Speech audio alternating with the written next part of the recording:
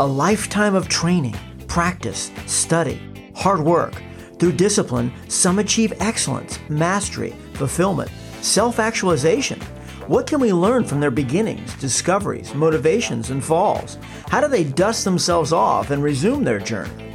During these interviews, stories, and conversations, we reveal their intrinsic drive. Sideways sheets of rain turn the freshly tarred macadam road into a stream. Running along the rolling hills of Creek Road, my thoughts turn towards lessons from Season 3. The opportunity to meet kindred spirits, mentors known through their works, old friends, even one of my earliest mentors from high school and college in Florida. I cross humpback stone bridges and creeks. "Hey, you need a lift?"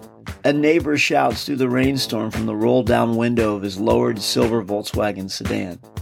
"I'll keep going. Appreciate the offer." Smiling, I wave him on. Continuing forward, enjoying the cool late spring rain. Mist is rolling off the mountains, watching over the valley. Leaves and pastures painted extra green from recent downpours. The Road Goes On Forever, originally written by Robert Earl Keen, pops into my head. I hope you enjoy these messages from our guests this season. Sarah Slattery watched her father lose his entire business. Learning from her parents' examples of resilience, she picked herself up, turning disappointment into a new opportunity to grow. Through swimming and through my parents, there's a lot of disappointment along the way too. Yes.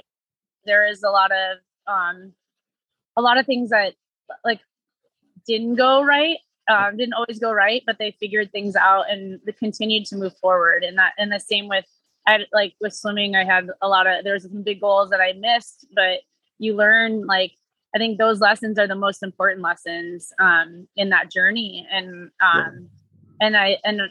my dad was the biggest one.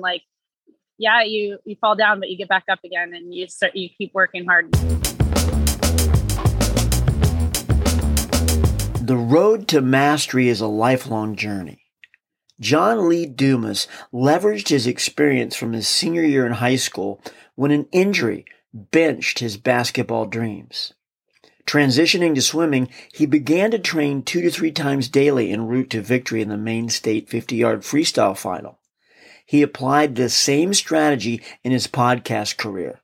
Over 3,600 episodes later, hosting the leading entrepreneurial podcast on the planet every day. I was able to apply that later in my life to podcasting. I'm like in swimming, where I was terrible when I started, but I quickly got better. Why did I get better? Because I put in the reps. I was doing morning practice, afternoon practice. Before, after. Yeah.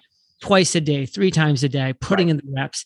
And it just clicked for me that it would be the same with podcasting. Of course, I was going to be not good at speaking to a microphone, being interviewed, interviewing other people, public speaking, all these things, until I put in the reps. And so that was a huge light bulb for me that said, hey, if I'm going to do this, I'm doing it daily. Growing up as a young black man in the 1960s Georgia was not just difficult, it was life-threatening.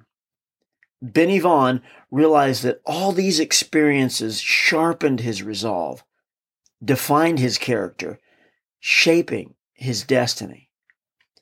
What were once barriers became his road forward. And I now recognize, acknowledge, and am grateful for all the up until now, what I thought were hardships, what I thought were roadblocks, were simply validation that I was headed in a good direction. It's the adversity advantage. You were able to exactly. Exactly. Once Becky Karish learned the principles and essential strategies of writing from Suzanne Kingsbury at the Gateless Writers Academy, she allowed her creative genius to flow. Today, she teaches others to find their own creative force. Understanding that there often is a principle of logic, of preference, of culture that's behind, that's organizing everything. You figure that out. I mean, you still have to live. Right. It doesn't take away the troubles, Right. but you're oriented in a higher level. Rock Wilk remembered sitting with Jack Rollins on a park bench when Jack was 99 years old. Jack reminded Rock of life's uncertainty and the unknown around the next corner. Just prepare every day. Yeah. Do your work, because the only thing that people can't take from you is the work that you do from day to day, the life that you live every single day. That's your life. That's it. That's your existence. Carwin Sharp learned the value of clarity in communication, fostering an environment of trust. Vital feedback can be gleaned from mistakes, leading to an improvement system for his staffers and athletes. It's a normal process. Don't be afraid to make mistakes. And I think we need to create environments where we're not trying to make mistakes, but we need to create an environment so that people feel comfortable that if they make a mistake, we're going to bring it forward so we can all learn from that. Finding your tribe that support, challenge, and elevate your craft creates a nurturing environment.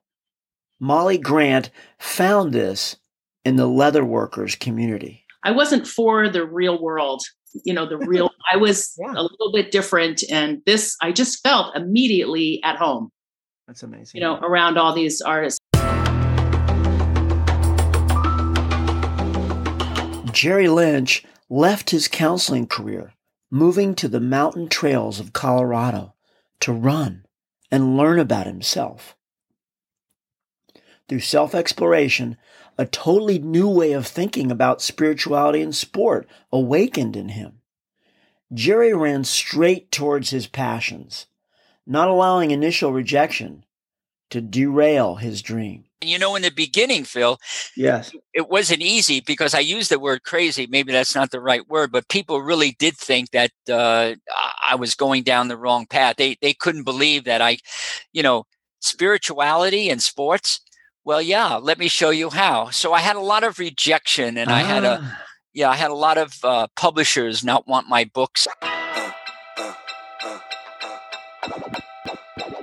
Dick Beardsley has not lived an easy life.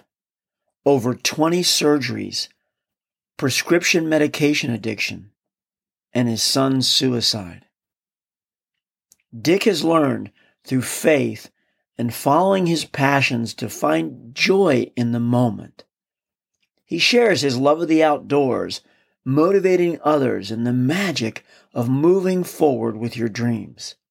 Dick's attitude radiates hope for the survivor in all of us. You try to, pick yourself up and learn from those things and just keep moving forward. And, like I always try to tell myself every morning when I wake up, I try to wake up with a smile on my face and enthusiasm in my voice, joy in my heart, and faith in my soul. And those four things have gotten me through a lot of difficult times. That's for sure.